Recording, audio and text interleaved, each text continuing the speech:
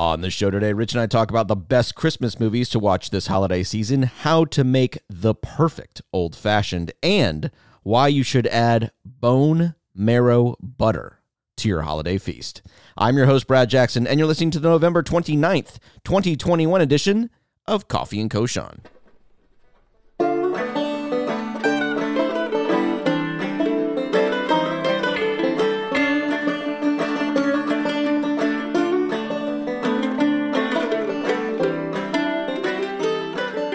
So, Rich, it is that time of year where holiday movies are on just about every channel you turn on your TV now. And that brings us to the question, what are the best Christmas movies to watch this holiday season?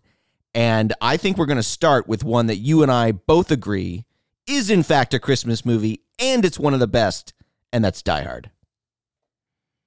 It is 100% a Christmas movie. I know that it was released as a summer blockbuster, but the format of the script, it's a Hallmark movie for dudes. You've got... That's the perfect way to put it. I like that. You've got the estranged husband. So instead of the advertising executive going back to her small town and rekindling her love, you've got John McClane going to reclaim his wife. And there's all these explosions and twists and turns and at Nakatomi Plaza. And he gets his woman back. And it's set during the Christmas season. It's set during a Christmas party, for Pete's sake. It's a Christmas movie. And you know what I really like about this? I love, if you look at this cast is ridiculous. And what's so funny is that they really took a chance on Bruce Willis for this role. Nobody thought he could do this. He had not been a dramatic actor. He had not really been a successful movie actor at that point when they made that movie. And they took a chance on him, and now we think, well, of course, he's Bruce Willis. He's like a blockbuster star. He's like a bankable hit every time he's on the screen. But at the time, this was a big risk for them, and boy, did it pay off. It paid off hugely, not just for the movie, but for, like you said, Bruce Willis's career. People forget that, his early success was with Moonlighting, the comedy private investigator show. And so to take this really goofy character as he was known at the time and just turn him into a complete badass was, like you said, a giant risk, but one that hugely paid off. Another one that I really enjoy that is one of my more recent favorites is Elf. And if you look at a movie like Elf, it's a Jon Favreau film. Jon Favreau, of course, has really made a name for himself lately on the show The Mandalorian for Disney+.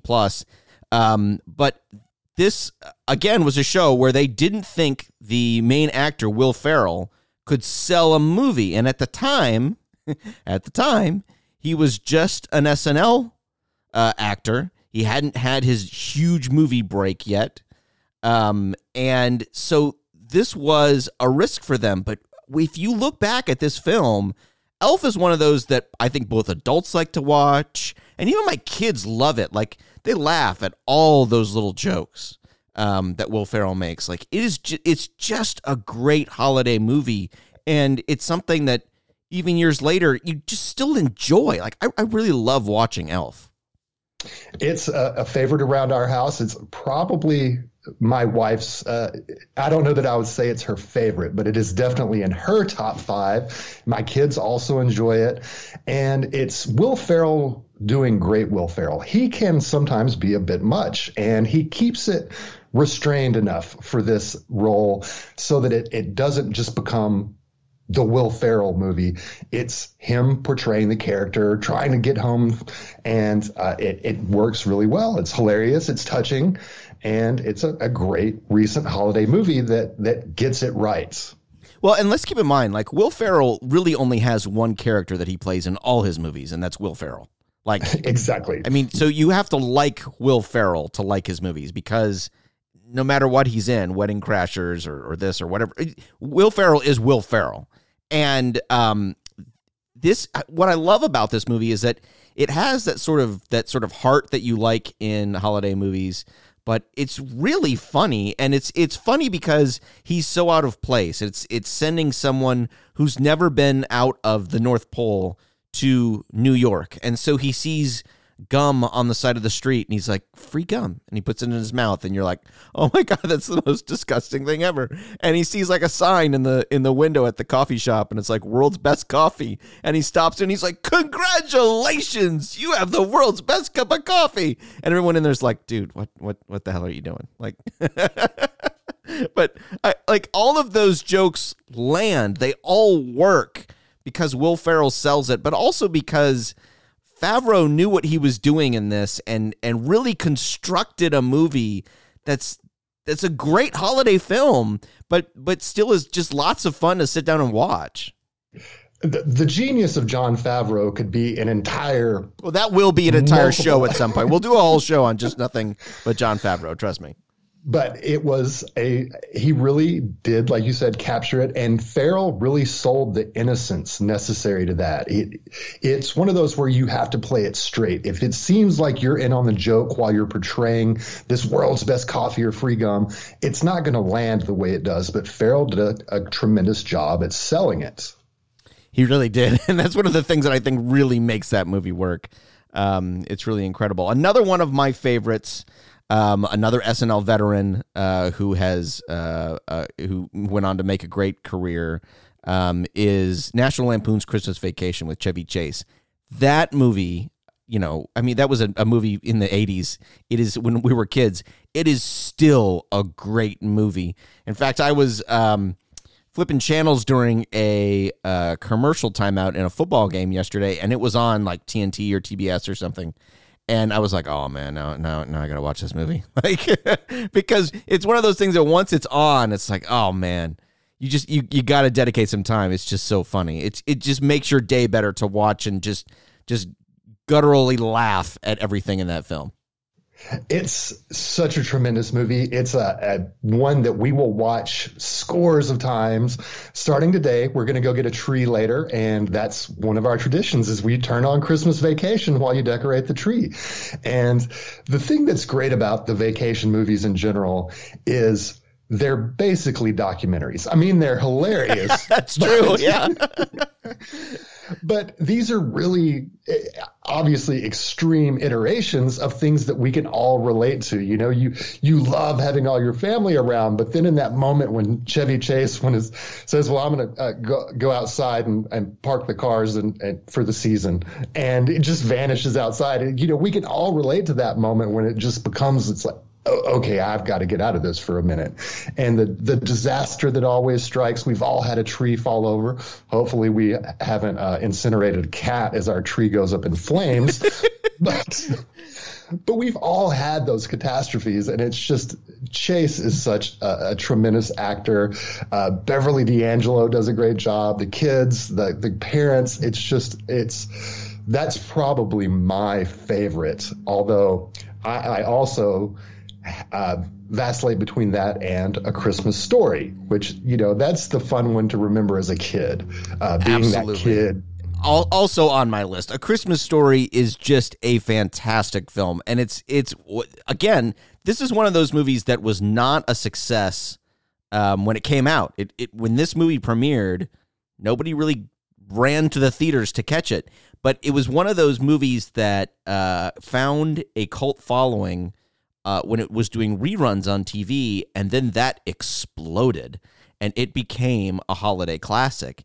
And now on TBS every year, they do 24 hours of A Christmas Story on Christmas Day, where they just run that movie for 24 hours, just back to back to back to back. And you know what? On that day, I usually watch it 2 or 3 times because it's just so good. It has so many wonderful moments. It has classic scenes that you can remember as a kid, whether that's a BB gun, wanting a BB gun or whatever that toy may be so desperately, and then you get it and either it breaks or it hurts you or something, and you're like, oh, wait a minute, what happened here? Or your relative, your grandmother or your aunt or something sending you some crazy thing you have to wear. In this case, it's that hilarious bunny suit thing. And it's like, it's such a well done movie. It is such a classic.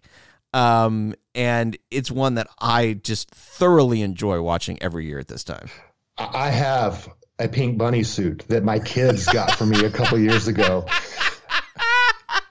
That's fantastic. So I've got it. So an interesting thing about a Christmas Story is Gene Smart, the author who wrote that, and this may have caused it some of its initial difficulty. He serialized a lot of those stories in Playboy magazine of all places. Yes, that's right. Which is just kind of insane to think of this Christmas classic being in Playboy and getting its start there. But it's so interesting because that's a movie that just everyone identifies with, and it doesn't matter like where you are. I think you're going to have to who you're talking to. You can something just I said activated Siri and it won't go off. What? And now I can't hear you. Stop. Can you hear me? Hey, can you hear me? Okay, I can hear you now. Okay. Did you hear all that? Yes, I heard you talking, but I can work that out. Let's see. That's essentially 11 minutes. I'll work on that. Okay, let me pick up what I was saying, and I'll do this in post. Let's see.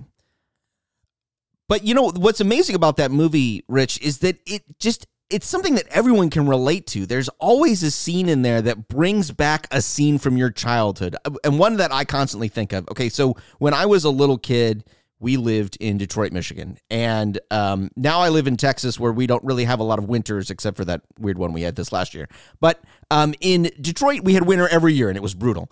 And that scene where they're all standing outside the school, daring the kid to lick the flagpole, the metal flagpole, which everyone knows is going to end with his tongue getting stuck on that flagpole, is just so funny because I remember that from when I was a kid. And we'd sit around at school before school, or during recess or whatever, and there's always a flagpole.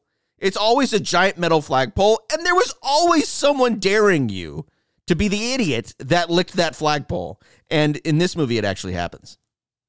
Yes. And then another thing I relate to is kids today, they've got it so good. We've made a lot of advancements in the technology surrounding staying warm. So they don't know the pain of layering and layering and layering to try to go out and stay warm for 30 minutes and play in the snow, and all your clothes got wet and you would come in, and it was a struggle. But, like I said, today, the kids just don't know what it's like to walk uphill both ways in the snow. Okay, finally, one of my favorite Christmas movies, I think is one of everybody's favorite Christmas movies. It's an instant classic. Again, another one of these movies that was difficult to make. That's Home Alone. This is a movie that is almost a perfect Christmas film. And as a kid who loved watching this and loved all the craziness in this movie, the sort of torture that he gives these thieves trying to break into his house. I love this movie. It's a movie I love to sit down and watch with my kids. And the secret sauce to this movie, the secret sauce that makes this movie work, is not necessarily the acting and all that stuff.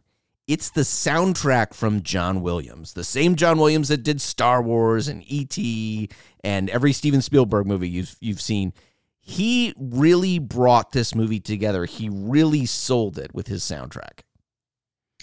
And I enjoy the fact that from a kid's perspective, those Rube Goldberg type inventions are so much fun to watch. It's like watching a Data in Goonies. It's just all these contraptions and things. And it's just so much fun to see it all come together, and knowing that when you were a kid, you had similar ideas and you could never pull them off. But to see this kid actually do it on a grand scale is just a marvelous thing.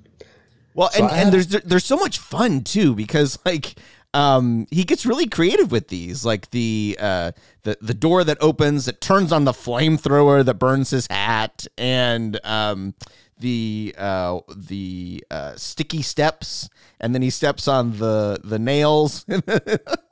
and the cord pull that drops the iron on his face. I mean, we could go on for hours.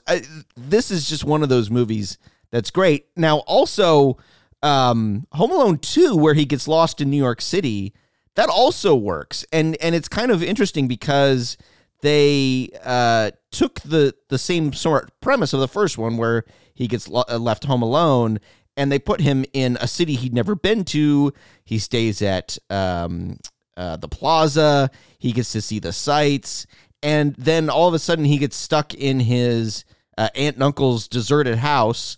The robbers from the previous movie show up, and he gets to do it to him all over again, and you really feel for him that time. I just love Home Alone. Now, they have since made a bazillion of these movies. I'm not even sure what number they're on at this point. And my daughter was watching the newest one the other day that I caught a few minutes of, and it's not quite the same. But the original Home Alone to me is just a perfect Christmas classic. And I have to add one more film that I have long enjoyed. Another SNL cast member, or was he on SNL? But anyway, Scrooged with Bill Murray. Yeah, on SNL, absolutely. Yeah. So I remember being terrified as a child watching the George C. Scott version on television, and I enjoyed it. But Scrooge it takes that same tale and updates it in a fantastic way, with Bill Murray playing just such a terrible, terrible person who's been corrupted by his work and doesn't care about anything, and coming to see the true spirit of Christmas. And it's just a lot of fun. Great actors throughout the movie, and I love that one. You know, we might do a show. This is interesting because bringing up Bill Murray here, you could probably find a Bill Murray movie for every season and every holiday of the year. You totally could. And he's done so much, and the way that he's been reinvented through the Wes Anderson movies. Absolutely. He's just, who would have expected him to become the powerhouse actor across a variety of ranges and genres that he's become?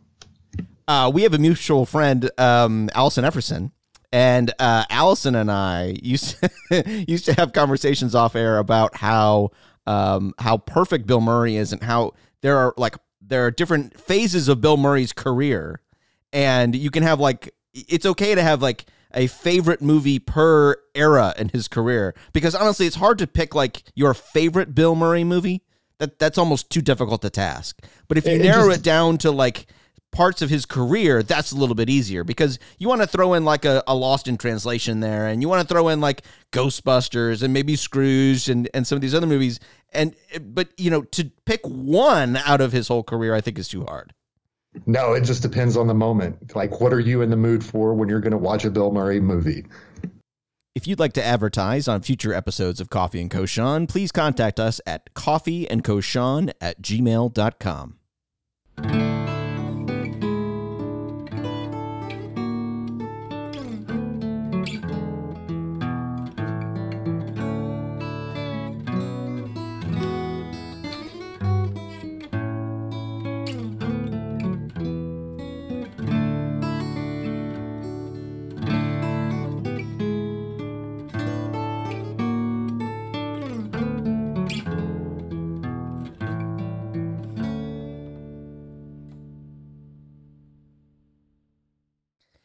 All right, Rich, I want to talk about something that we touched on in one of our earlier shows. We have talked about bourbon and whiskey. It is that time of year where you get together with your family, and one of the best things you can do is make a good cocktail. This last week was Thanksgiving.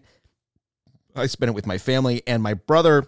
I made a cocktail for my brother who had just moved into a new home, and it was a cinnamon maple whiskey sour, which was a lot of fun. But one of the best classic cocktails, one that I enjoy on a regular basis, one that you enjoy on a regular basis, is an old fashioned. And that is just, it's a perfect cocktail, not only for this time of year, but it's a perfect cocktail to get to know well. So why don't you tell our listeners how to make the perfect old fashioned? I am going to start by telling people how not to make an old fashioned. Just as important. I worked in the restaurant industry in the late 90s, early 2000s, which was the late 90s was when we saw the vodka craze with everybody drinking martinis that were not martinis. And then as we came out of that, people started to look back to these classic cocktails. But this was before a time when people had computers in their pocket. You couldn't just Google something. And so when the old fashioned started to make a resurgence, it was an abomination. You would take a neon maraschino cherry and a sliver of orange and muddle that with some bitters, and then throw in your ice and bourbon, and then maybe some club soda, maybe some Sprite. People got creative, and I give them props for trying. And again, this was a resurgence. Don't do that. If you want to add a cherry, which is not traditional, at least use a Luxardo, but don't muddle it, for God's sakes. The only thing you want to muddle in your old fashioned is half teaspoon of sugar with 3 dashes of bitters and about a teaspoon of water.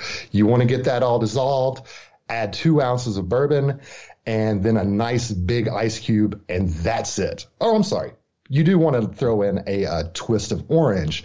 You want to get a nice thin twist, not too much of the pith, so that you can get the oils in that orange and twist it and express those and drop those in. I almost forgot that.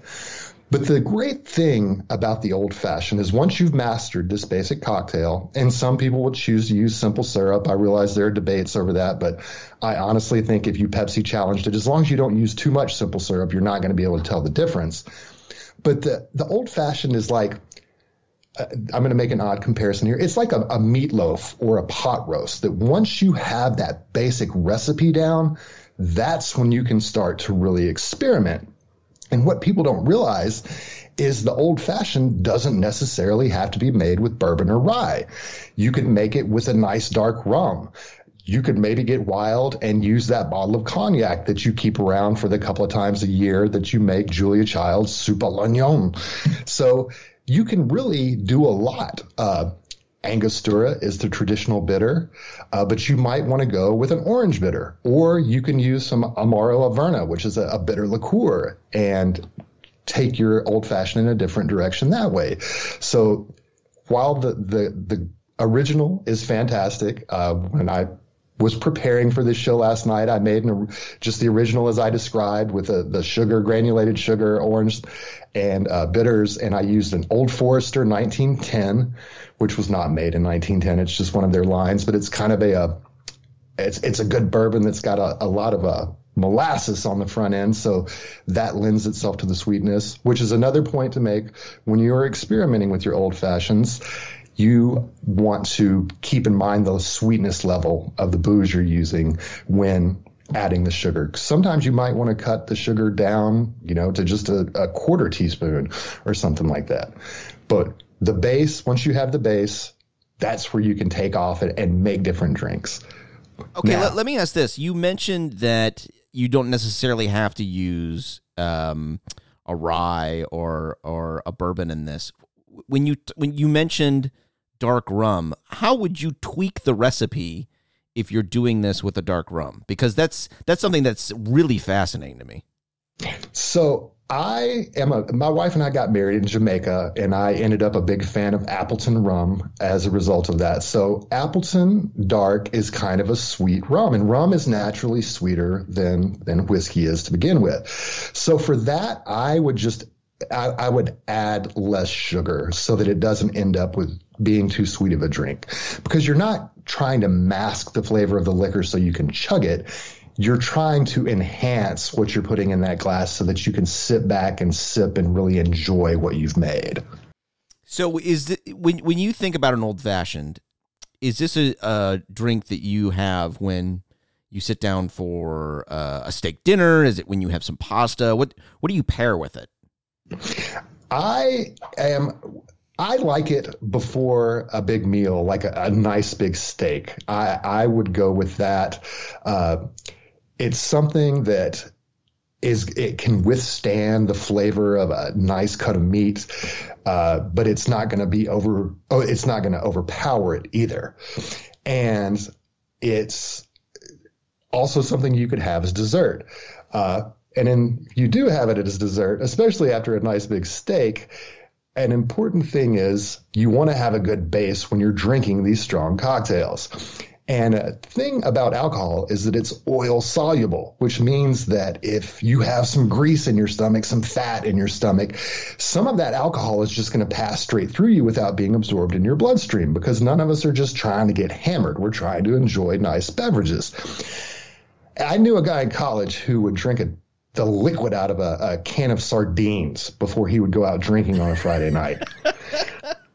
And that's definitely one way to do it. But, we're adults now. So if we're going to drink these elevated cocktails, we could do a little better when giving ourselves a proper base. And now, Brad, you've talked to me a couple of times about a bone marrow butter that you make that would be perfect for this. Tell us more. Okay, so like we mentioned earlier, last week was Thanksgiving. We have Christmas coming down the road. One of the things I love to make at this time of year that is perfect for adding to mashed potatoes or on turkey or just with your bread course is bone marrow butter. And butter is perfect, but a way to make butter better, Rich, is by adding bone marrow. And here's the thing. We think of bone marrow and we think, God, that sounds like so highfalutin. It's bone marrow. It's, it's something you get at a fancy restaurant, yada, yada, yada. But bone marrow is easy to do. And I'll tell you why.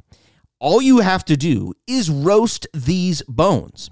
And the best way to do that, if you can get them at a grocer, my local grocery store, H-E-B, which is a fantastic grocery store, if you ask them, they will give you bones. But if you can't do that, if you can't get your grocer to give you bones from the meat counter, what you can do is you can go to a local butcher and they sell these in packs. And what you can do is you can get them in either sticks, which are the bone that is whole but sort of cut into manageable chunks, or you can get them in canoes, which is where they're cut long way and you sort of see it opened like a hot dog, sort of split open down the middle. And that's the easiest way to cook them. And what you do is you get a hot oven, 425. You cook these bones on a double layer, and I'm saying double layer of tin foil in your oven, 425. Depending upon the size of the bones, exactly what kind of bones you're getting. 20 to 30-ish minutes. What you're looking for, though, is you're looking for that bone marrow in the middle to change color. And you're looking for, importantly, this what I always tell my kids is the golden goodness to leak out of those bones. And that's the stuff you really want, because what you're going to do after these come out, you're going to pour out all that golden goodness that has leaked from the bones into a bowl. Then you're going to wait for the bone marrow to cool down a little bit so you can handle it. You're going to scoop it out of the bones, put it into a bowl. Then you're going to get a mixing bowl, a big mixing bowl that you can put on a stand mixer, or if you have one of those hand mixers, those work as well. Get 4 or 5 containers of butter. It's big sticks, and get quality butter here. Get the good European butter that you can get at the grocery store, and get those. Put those in the mixing bowl with the bone marrow, and whip them together. Put some good air in the butter, and that helps mix up all the bone marrow anyway. And what you're doing, you can add a little salt if it's not salted butter. What you're doing is you're making the perfect butter. And what this butter does is it gives you, instead of just the great flavor you get from butter, you're also getting that sort of umami flavor you get from bone marrow. And you're infusing it in everything you use that butter in. So, for instance, if you're one of my favorite ways to use this, my children love when I make whole roasted chicken. It's one of their favorite things that I do. And I do them several ways. Sometimes I'll spatchcock it. Sometimes I'll do beer can chicken. Sometimes I'll just roast it on top of vegetables, but they love this. I make roasted chicken at least once a week when my kids are around. And one of the ways I love to use bone marrow butter is I take it and I rub it in both under the skin and over the skin on that bird.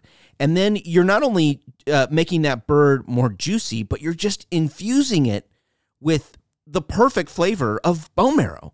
And you're giving yourself, like you mentioned earlier, a nice, good coating in your stomach to deal with that wonderful cocktail, that old fashioned, or that really great glass of red wine that you've been saving for the perfect occasion.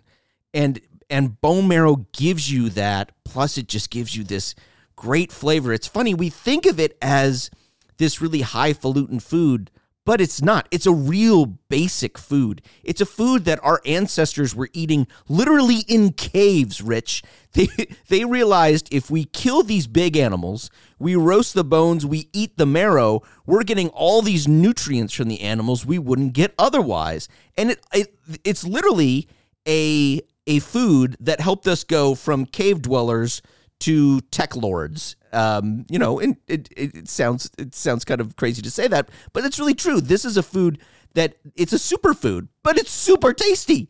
And if you can work it into something as simple as butter, then everything you put it on becomes fantastic. So how long will this keep once you make it, or is that not an issue because it just gets eaten that quickly? It's not an issue because I promise it'll be gone. I mean, here's the thing. What you can do is you can make it in these bowls. You put it in a plastic bowl or whatever. You can put half of it in the freezer for later and half of it in your fridge. But I promise you, you use it in everything. Once you have it, you're like, oh well, this would be really good on my toast in the morning. Or, that would be really good on some veggies. I will tell you one great way to use this. One other way my kids really like it is I will do steamed asparagus. And when I'm steaming the asparagus, I'll throw in just a little pat of this bone marrow butter, and it just adds something to those veggies that you don't get otherwise. Because it's good to always put some butter on something like that anyway. But when it has that extra oomph to the flavor that bone marrow butter provides, it makes it so much better. I'm salivating thinking about it. I am too, and I just ate breakfast. The only way I've had bone marrow is a friend had it in his restaurant, and he just tries to use every part of the animal. So he came out with the bone marrow appetizer that was literally a roasted canoe of bone with some toast points. And it was just one of those things that got scarfed down. And so now I'm imagining adding in the flavor of good butter. I would love to have it on a steak. I like butter on my steak. And it's perfect on a steak. A beautiful steak. It's perfect on a steak. And actually, another way I like to use this, I could do a whole show on a million ways to use this. Another way I like to use this, if I am doing a long cook, a sous vide cook on something, I love to add just a little bit of bone marrow butter to the bag when it's cooking. It doesn't work if you're doing like an hour cook on something, but if you're doing a long cook, like a 36-hour cook, 24-hour cook, or longer on something, for instance, I do some short ribs that take 3 days in the sous vide. If you put a little bit of bone marrow butter in there, by the time you take it out, those short ribs taste more like short ribs. They don't taste like bone marrow butter short ribs. They just taste more like short ribs because they've had that bone marrow soaking with them for 3 days. That's something that is just perfect. I actually, a friend and I like to experiment with doing briskets. And one way we found is that you can sous vide a brisket before you smoke a brisket. And that keeps more juice of the brisket in when it smokes. And you actually have to smoke it for less time. And one time I did one of these experimental briskets, I sous vide it with bone marrow butter, and it just made it all that much better. This has been another great show of Coffee and Koshan. If you like this show, listen to it on Apple Podcasts. You can find us on Spotify. You can find the nice website that Rich helped us build at coffeeandkoshan.com. If you would like to advertise on this show, please shoot us an email at coffeeandkoshan@gmail.com. Rich, thanks again. Appreciate it. Fantastic as always, Brad.